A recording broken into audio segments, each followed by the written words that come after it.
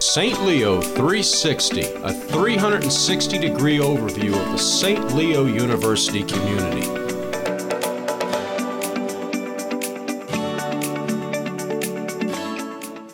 Welcome to another episode of the St. Leo 360 podcast. This is your host, Greg Lindberg. On this episode of the podcast, we are speaking about the undergraduate education programs here at St. Leo University. And to help us do so, we have a wonderful guest joining us here on the podcast. Her name is Dr. Holly Atkins, and she is the chair of undergraduate education here at St. Leo University. Dr. Atkins, welcome to the podcast. Thank you, Greg. It's so glad to be here. Absolutely. Really looking forward to this conversation here. So first off, Dr. Atkins, just give a little brief bio overview of yourself, your background, and then perhaps we can get into how you actually came to St. Leo University. Okay, love to. I've been here at St. Leo. This is going to be my 10th year. My background is as a 6th, 7th, and 8th grade middle school language arts teacher in Pinellas County, where I was born and raised and had a wonderful career teaching. Teaching's been at the heart of who I am professionally. And so that really led me to St. Leo as well, to pursue that passion for student teaching and learning. Wow. Hey, I'm also a Pinellas native. I know there are not too many of us out there, so that's pretty cool. Yeah. It's a long commute, Greg, but I tell people I love where I live. I love where I work. There's an hour between the two, but that's okay. So as far as the undergraduate education program at St. Leo, talk to me about the history of this program, how long it's been around, and just kind of a general overview of it. Okay. Well, we've been around at St. Leo's since 1967.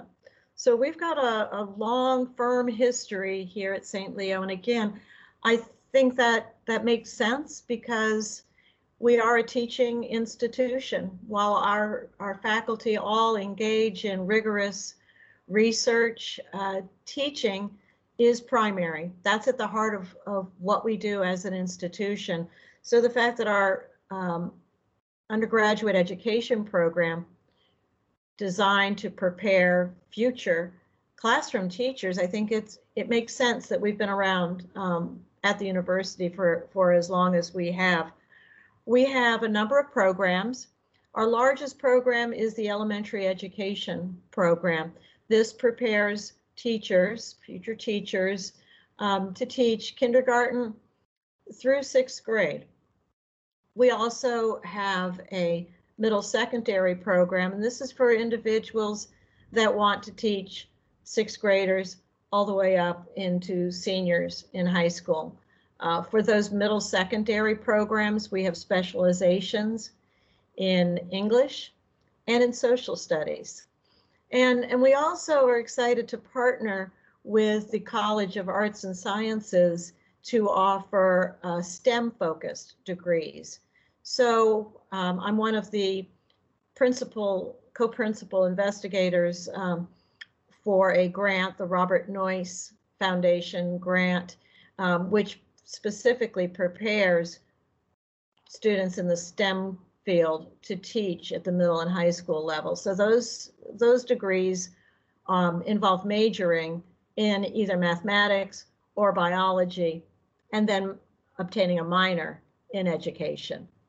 We also will be graduating our first students in our fully online elementary education program soon, and we've added a early childhood program. So really, birth to age 12, to grade 12, we've got education covered. Wow. Yeah, that's certainly a nice array of options that we offer and tracks and everything, and pretty much something for everyone, I guess you could say. Well, I think that's in line with the mission and focus of the university. And our programs are here at the main campus, and that they are also at a number of our education centers. And again, as I said, we've also just completed the development of a fully online elementary education program. So it's all about a high quality experience, meeting the needs of our students and being accessible to all. Absolutely, well said. In terms of the admission requirements for this program and the various tracks that we offer, talk to me about just the general requirements to be admitted. Part of being a state certified program, this is true for all programs throughout Florida, to be formally admitted to the program, students have to have passed one of the three certification tests. The first one, which is the general knowledge test. And that assesses basically skills students mastered in high school in the areas of math, reading, writing, and English language skills, which would be grammar. We're a little bit unique from other programs, though, in that we allow students to actually begin their first semester junior work in the education program without being formally admitted. Almost every other state-approved program will not let students actually begin those education classes until they've passed that test. We want to bring students into the experience and really give them support in taking and passing that test while they're still working their way towards graduation. I see. Very interesting. As far as the students that we have had go through the program and the various tracks, I'm curious, is it primarily the traditional students, right out of high school, or do we get a nice, number of adult learners as well? We have a wonderful, diverse array, and I would use that diversity term to encompass age, race, ethnicity. So here in our daytime campus program, typically that's more of the traditional student. We also on the campus have an evening program, and that's really designed for more of the non-traditional student. These are students that perhaps have jobs during the daytime. They may be married, have children. So the evening program works better for them. At our centers, and we have education programs at the Ocala, Lake City, Jacksonville, East Pasco, and now the Tampa Center. Those are evening, because again, those students there are more non-traditional. Adding the online program, again, it adds that accessibility. Now individuals that have families, they don't have to make that drive to one of the campuses. They prefer the online environment. Our program online is a little bit different because every semester students have synchronous and asynchronous classes. And just real briefly, that would be synchronous or kind of like live online. So they actually have a class meeting. For example, it could be every Tuesday night at 6:30. And the reason we have those courses in that format is it's really hard to learn how to teach first graders mathematics without watching a faculty member demonstrate using manipulatives, etc. So we're always balancing that idea of making our program accessible with making sure that it's rigorous and that ultimately we're preparing the best teachers for the K-12 classroom. We also have in the past few years begun a very popular, successful program. It's our Para to Pro programs. And those are partnership programs with districts. We're partnering with over 19 school districts right now. This is, wow. Yeah, and it's growing, and the numbers are wonderful. This pairs the instructional assistants in these school districts. And most of them will have some college, some of them have AA degrees, but they don't have a 4-year undergraduate bachelor's degree in education, allowing them to be classroom teachers. And so that's what we do. We take them for where they are. We provide them with the coursework. And what's really powerful is those field experiences that I'll talk about soon as being one of the highlights and strengths of our programs. Those paraprofessionals can complete those field experiences where they're working. So again, it's always about how can we break down those barriers, and having to leave a job to go to another school, that's obviously a barrier. So it's a life-changing experience. Many of these paraprofessionals, they want to be in charge of their own classroom. And that goal just hasn't been realistic. In a financial sense, it's the possibility it changes a family's dynamic. In terms of the program and just the length of the program, the credit requirements, let's dive a little deeper into those. It is actually the education classes students can take as we have a set of electives that students can take in their freshman and sophomore year. We have classes like human growth and development, teaching diverse populations, an educational technology course. We want students to be able to feel right from the start that they're part of this education program. And those, again, I'm referring to the students that come to us as freshmen. The education courses themselves begin that first semester of the junior year. We refer to them as blocks because the courses are all taken together. They are interconnected, and they're all connected every semester with a field experience. So our students are generally taking about 15 credits a semester. Some decide because of various reasons they want to kind of slow things down. They'll take 12 credits, and they'll pick up some of those other courses. We call them out-of-block courses. They'll pick those up in the summer.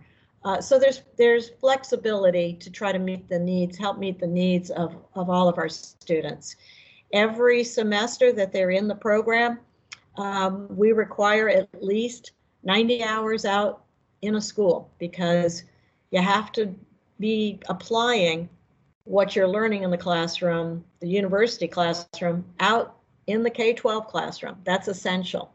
And that is far beyond the requirement that state statute requires for all state certified programs. The state requires a final internship where students are out teaching full time. Our students do that, but again, in each of the 3 semesters before that, they're out at a school actively teaching and not just observing. So when students are graduating, principals report St. Leo graduates are more like a teacher finishing their first year of teaching rather than someone just graduating from a program. Wow, that's wonderful. So they really do get that exposure early on in the program and literally walk away with a nice amount of experience in addition to the degree. Absolutely. Nice. I am curious. We should definitely touch on the immersion technology. I know I've researched that, and I'm really fascinated by these simulations that we're able to do for some of the courses. If you could just speak about that a little bit. Of course, we've actually been using that. I think, Greg, we're in our 7th year. We have a site license now at St. Leo, just because we've used it so much and it's been used successfully in other programs. Again, you have to learn to teach by teaching. So the avatars will never replace a student going out and working in a classroom with real students. But here's where it fits a niche. So we'll have a student either online through Zoom or standing there physically in a classroom, engaging with these avatars in real time. All right, so it's not a video game; it's real time, Yep. and the avatars can hear and see you, etc. And so a student will stand up, they'll teach a lesson. Let's say the lesson's not going well. Our student can say, pause classroom, turn to their classmates, their faculty instructor, and say, help, what could I do better? They get suggestions, they say, resume classroom, and then they can apply them right there. Now, I was a middle grades teacher, as I told you, for many years, Greg, and I would love to have been able to say pause classroom with those 13-year-olds. Oh, yeah, no question. Yeah, so that's not possible. So this is what we can do, right? That's our approach with technology throughout the program. It's not technology for technology's sake. It's about a teacher's expanding toolbox, and this immersion mixed reality tool is one of those many tools, right? So we look at that area of what we need to fill, a niche we need to fill, and this is the tool that we can use it in. Right, very interesting. And I understand that specific technology has also been very beneficial during the COVID-19 pandemic, just when things have changed so much, and I'm sure access to the classroom in some cases has been a bit of a challenge. Well, it has, incredibly so. When we first became everybody was thrown off, right, in March. And how are we going to really prepare these students? And now everybody's going virtual, etc. We were ready to meet those challenges. I'm not going to say it hasn't continued to be challenges, but because we had tools like immersion, because we infuse the use of technology with our students throughout the courses, the transition to these virtual environments was a little bit easier for our students. So right in March, when our students still needed to complete their experiences out in the field, but the schools were all shut down, again, you're right on target. That's where immersion really came in. They could still practice honing their teaching skills using the avatars. And I've observed a number of our students that are working in Florida Virtual School, Pasco e-schools. We've got students in placements in brick and mortar and in those online environments. And so, again, because we've got these tools integrated in our program, preparing them for what goodness knows we never thought we would have to prepare them for, was really going on all the time. So we're grateful for that. And I'll add that every month, the Florida Association of Colleges of Teacher Ed has monthly listening sessions and sharing sessions. And so I worked with our folks that focus on the simulated experience at St. Leo. We did a presentation to other faculty from colleges all over the state of Florida about how we've been using immersion. So it feels good to be leading edge, and it also feels good to be able to support colleagues in our shared goal of providing the state with quality teachers. No question. Yep, great point. Let's talk a little bit more about the faculty in the program in terms of their backgrounds. I know you mentioned, your background, many years teaching at the middle school level, and talk to me about some of the other faculty and their backgrounds as well. Okay. All of our teachers, our full-time faculty, our adjuncts, they've all been classroom teachers. That's a requirement. And not only have they been classroom teachers, but their evaluations have always shown that they've been exemplary teachers. They all have state certifications, so they have teaching certificates. And then, of course, they also have the academic background. So it's always about that theoretical academic background and the proven ability to put those theories into practice. So they all full-time faculty have, the majority have doctoral degrees, and others have master's degrees. Everybody is demonstrated as that high quality, experienced educator. And again, that's true for our full-time faculty as well as all of the adjunct instructors. We're grateful for our partnerships with local school districts.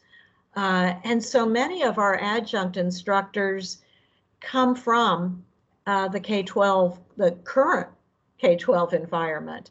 So we have administrators. I have a principal of a middle school over in Hernando.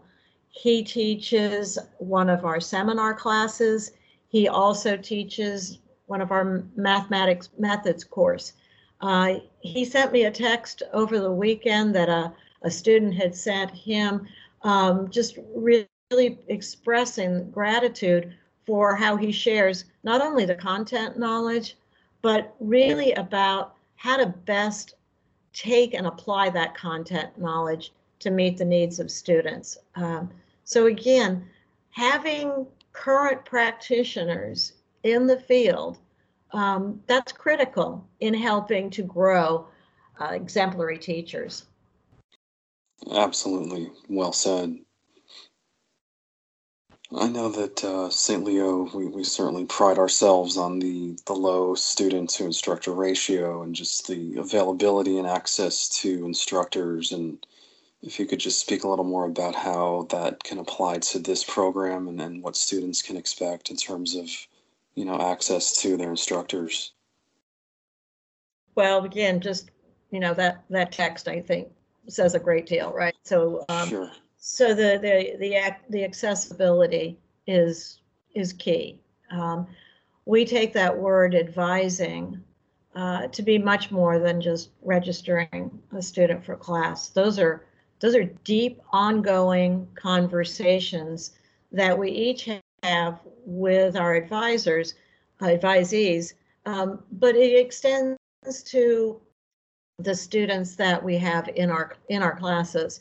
So accessibility is critical. I know that I'm teaching an education online class. All of my students in the class are paraprofessionals. There's teaching assistants. I understand that being accessible to them is really going to be evenings and weekends. And so that's where I shift my focus for them, because I know that's when they're going to need me to be around the most. So I think that's critical for us, is really understanding that maybe the needs of some of our traditional age students versus students that are with families and working adults, they're different. So we need to know our students and know how we can be there to really support them throughout the program time. Right. I see. I think, Greg, our students know the difference too. I get this comment quite a lot from students that transfer from other programs.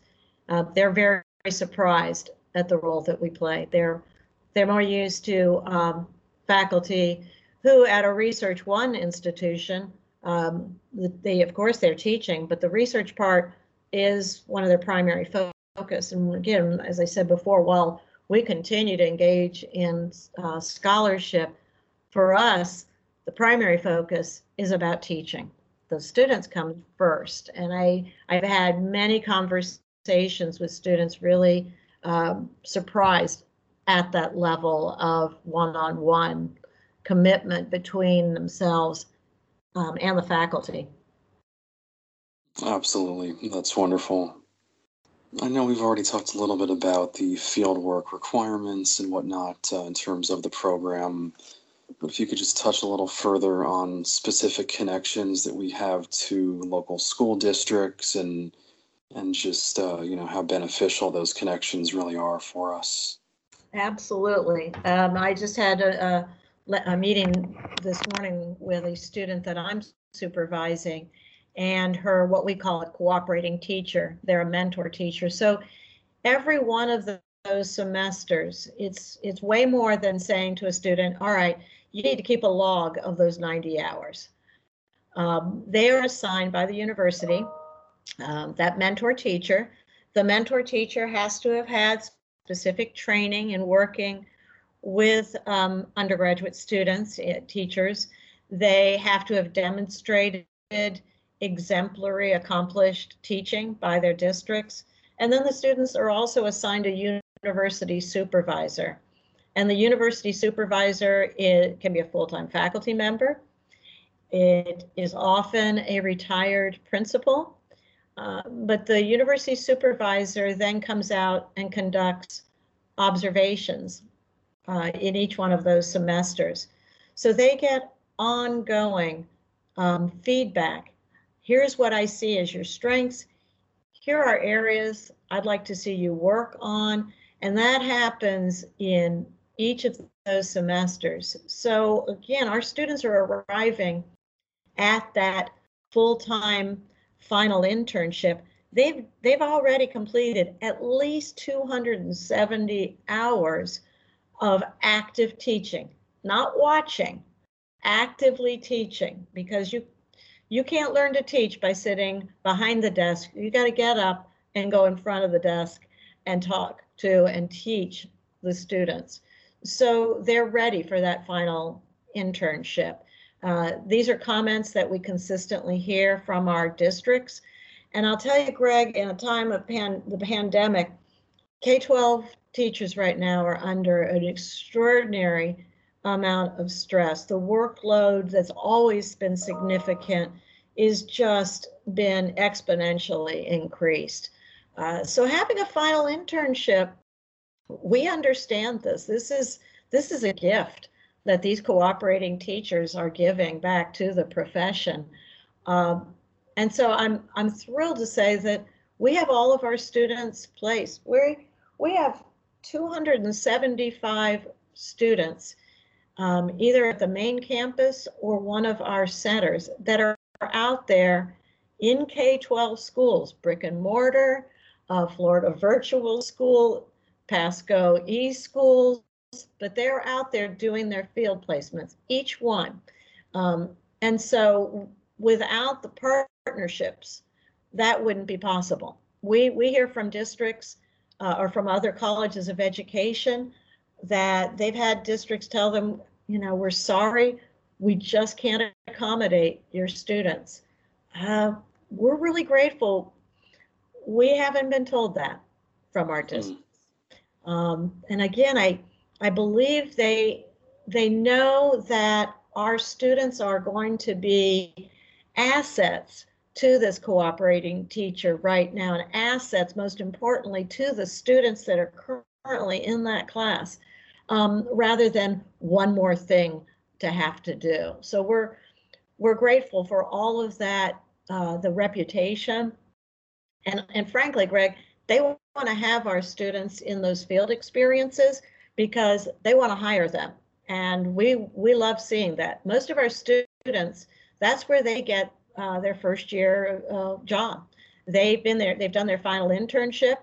The principal says, hey, I've got a position opening up next semester. And that, again, that's where they get hired. So the districts and the schools have a vested interest too to bring our students in, get them part of the community, watch them teach, and then have them transition into full-time employment there. Absolutely. Yep. Very well said. As far as the career outcomes and what, an individual, a graduate could actually do with an education degree, certainly, a kind of a traditional teaching role is certainly probably the most common, but are there any other roles, any, potential career tracks, maybe something a little different that you want to mention that someone could actually do with this degree? Absolutely. Well, even with the traditional tracks, some of our students will say, I'd really like to teach abroad.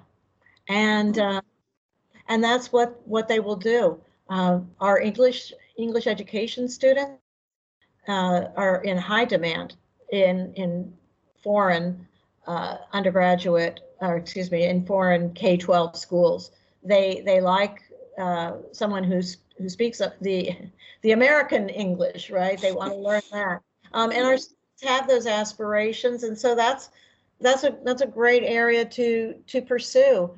There's so much of what careers involve teaching, right? I know teachers who have taken a little step away from traditional K-12 teaching, and they've worked for institutions such as Raymond James in doing corporate training, because the foundational principles of teaching are there's a set of information that you have that you need to convey to another group of people. That's really the foundations of teaching. So these corporations like to hire classroom teachers, people who have had that teaching experience and a teaching education background, because again, they get it. They get the foundations of how to convey content in a meaningful way. So that's definitely an avenue. Many of our students that are majoring in middle and high school teaching really want to go on and teach in a community college. They want to pursue a master's degree. And we also have a number of robust 4+1 or 2+1 programs connecting undergraduate with graduate education that make that type of pursuit possible. Very interesting.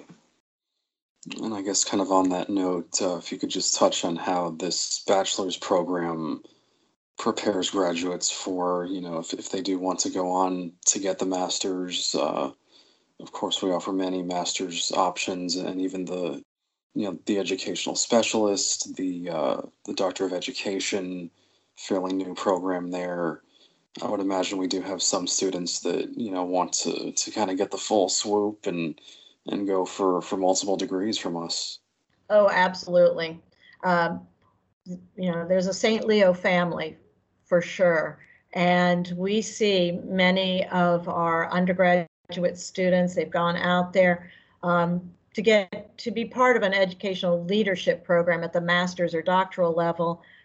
You do need to have at least 3 years of successful teaching experience, because these are people who are going to be principals, the school leaders. So of course you need to have the classroom teaching experience before you can move into those positions. But they come back.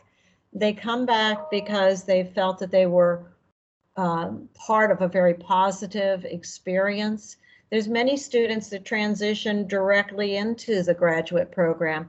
For example, many students want to specifically focus on working with students with exceptionalities. So they'll go from getting their undergraduate, they'll be in the 4+1, 2+1 program, and they'll transition into that master's of ESE. Same thing with the masters of reading. They want to become literacy coaches and very adept at being able to do that. So they'll stay on and extend for that year. So whether they transition directly from the undergraduate to the graduate program, or they go out there and they get that teaching experience, we love to see how many end up coming back. And then again, that cycle becomes complete, because once they have those advanced degrees, many of them come back and become adjunct instructors for us. So it's a wonderful cycle, and all part of that St. Leo family. Sure thing, no question about that. In terms of alumni, I'm curious, are there any specific alumni you'd like to give a shout out to, or we can even just speak more generically about maybe some of our recent alumni in the last several years and just some specific roles that they've gone on to achieve? Well, it's that time of the year right now, Greg, where districts are selecting their teachers of the year. And so it's always exciting for me to open up my email, look at my text, get the phone calls from all over the state, with faculty or students reporting, hey, guess what? I was selected Teacher of the Year. And we just had that just last week. The Citrus County School District's Teacher of the Year. When you think about this is district wide. So this is kindergarten through 12th grade. This student was selected to represent the district at the state level. And the student's email was just beautiful, and it really praised her experience at St. Leo. And it was wonderful to see her also say, she hopes to one day she can come back and be part of helping us grow future teachers. So we're so proud of those Teachers of the Year. And they're throughout those 19 school districts that I mentioned, we have partnerships with. Every year, we have a long list of students that are awarded that honor at the school and at the district level. And then many of our graduates have moved into those leadership roles that I talked about within the district. That's where they want to pursue giving back to their profession. So we have principals, assistant principals, again, throughout all of those districts. Right. That's awesome. And I think that just speaks so much to the caliber, the quality of this program. Of course, attaining a degree is one thing, but being able to use that degree, in so many ways and have such a positive career experience afterward just says so much. I love walking into a principal's office and seeing St. Leo banners and a St. Leo degree up there, and they display those proudly. And we have a gentleman who is out in the Hernando district. He's a principal. He has had a career also in human resources out in Hernando. He is actually, I was honored to write a letter of recommendation for him. He's going to be applying for one of our master's program, actually wants to go back into human resources. So he's getting a master's in our MBA program. So that's exciting. So there's multiple pathways, and we're here to support our students however we can. Absolutely. Yep. So I did want to wrap up here with a question about the pandemic, and we did speak a little bit about this earlier, but I'm just curious your take on just, the current state of, say, K through 12 education, specifically virtual learning, and how that's factored into, being such a big thing with the pandemic, and perhaps even the future of virtual learning. Even after the pandemic is all said and done, and just what's your perspective on all that? Education is never going to go back to the way it was pre-pandemic. We have many students in the K-12 world that their parents decided the best place for them would be in a virtual setting. Some are returning, some are still in those virtual settings. And while some of them hope to return to brick and mortar, there's many more that have found that this is actually a successful experience for their student. In my conversation with a classroom teacher this morning, she's teaching in Pasco E-School, and she reported very much the same thing, that a parent has said, this has been a real blessing, that her son feels more that the virtual environment allows him to focus more. He's in an e-school, so much of the school work is completed at their own pace. So they will continue with that environment. And so our role in preparing teachers is a constantly evolving endeavor. We have to look at that question, what does it mean to prepare teachers? And we can't be all things to all people, but really being intentional about how strong pedagogical practices look like in a brick and mortar environment and also in an online environment. will continue to be something we'll look at as a department. We will infuse into our courses. And again, it's about really preparing teachers for an ever-changing future. Absolutely. That's all great points. And, we're certainly proud to be able to be such a cutting edge program that I know we can certainly prepare our teachers for any type of modality that they may face. Absolutely. Alrighty. Well, again, we've been speaking with Dr. Holly Atkins, the Chair of Undergraduate Education here at St. Leo University. And Dr. Atkins, just want to thank you so much for your time, for joining me here on the podcast, and really appreciated the insight and certainly just the nice overview of the program and the wonderful opportunities that we offer to students here.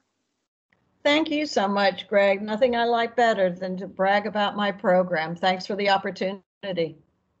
Absolutely. Alrighty. To hear more episodes of the St. Leo 360 podcast, visit stleo.edu/podcast. To learn more about St. Leo's programs and services, call 877-622-2009 or visit stleo.edu.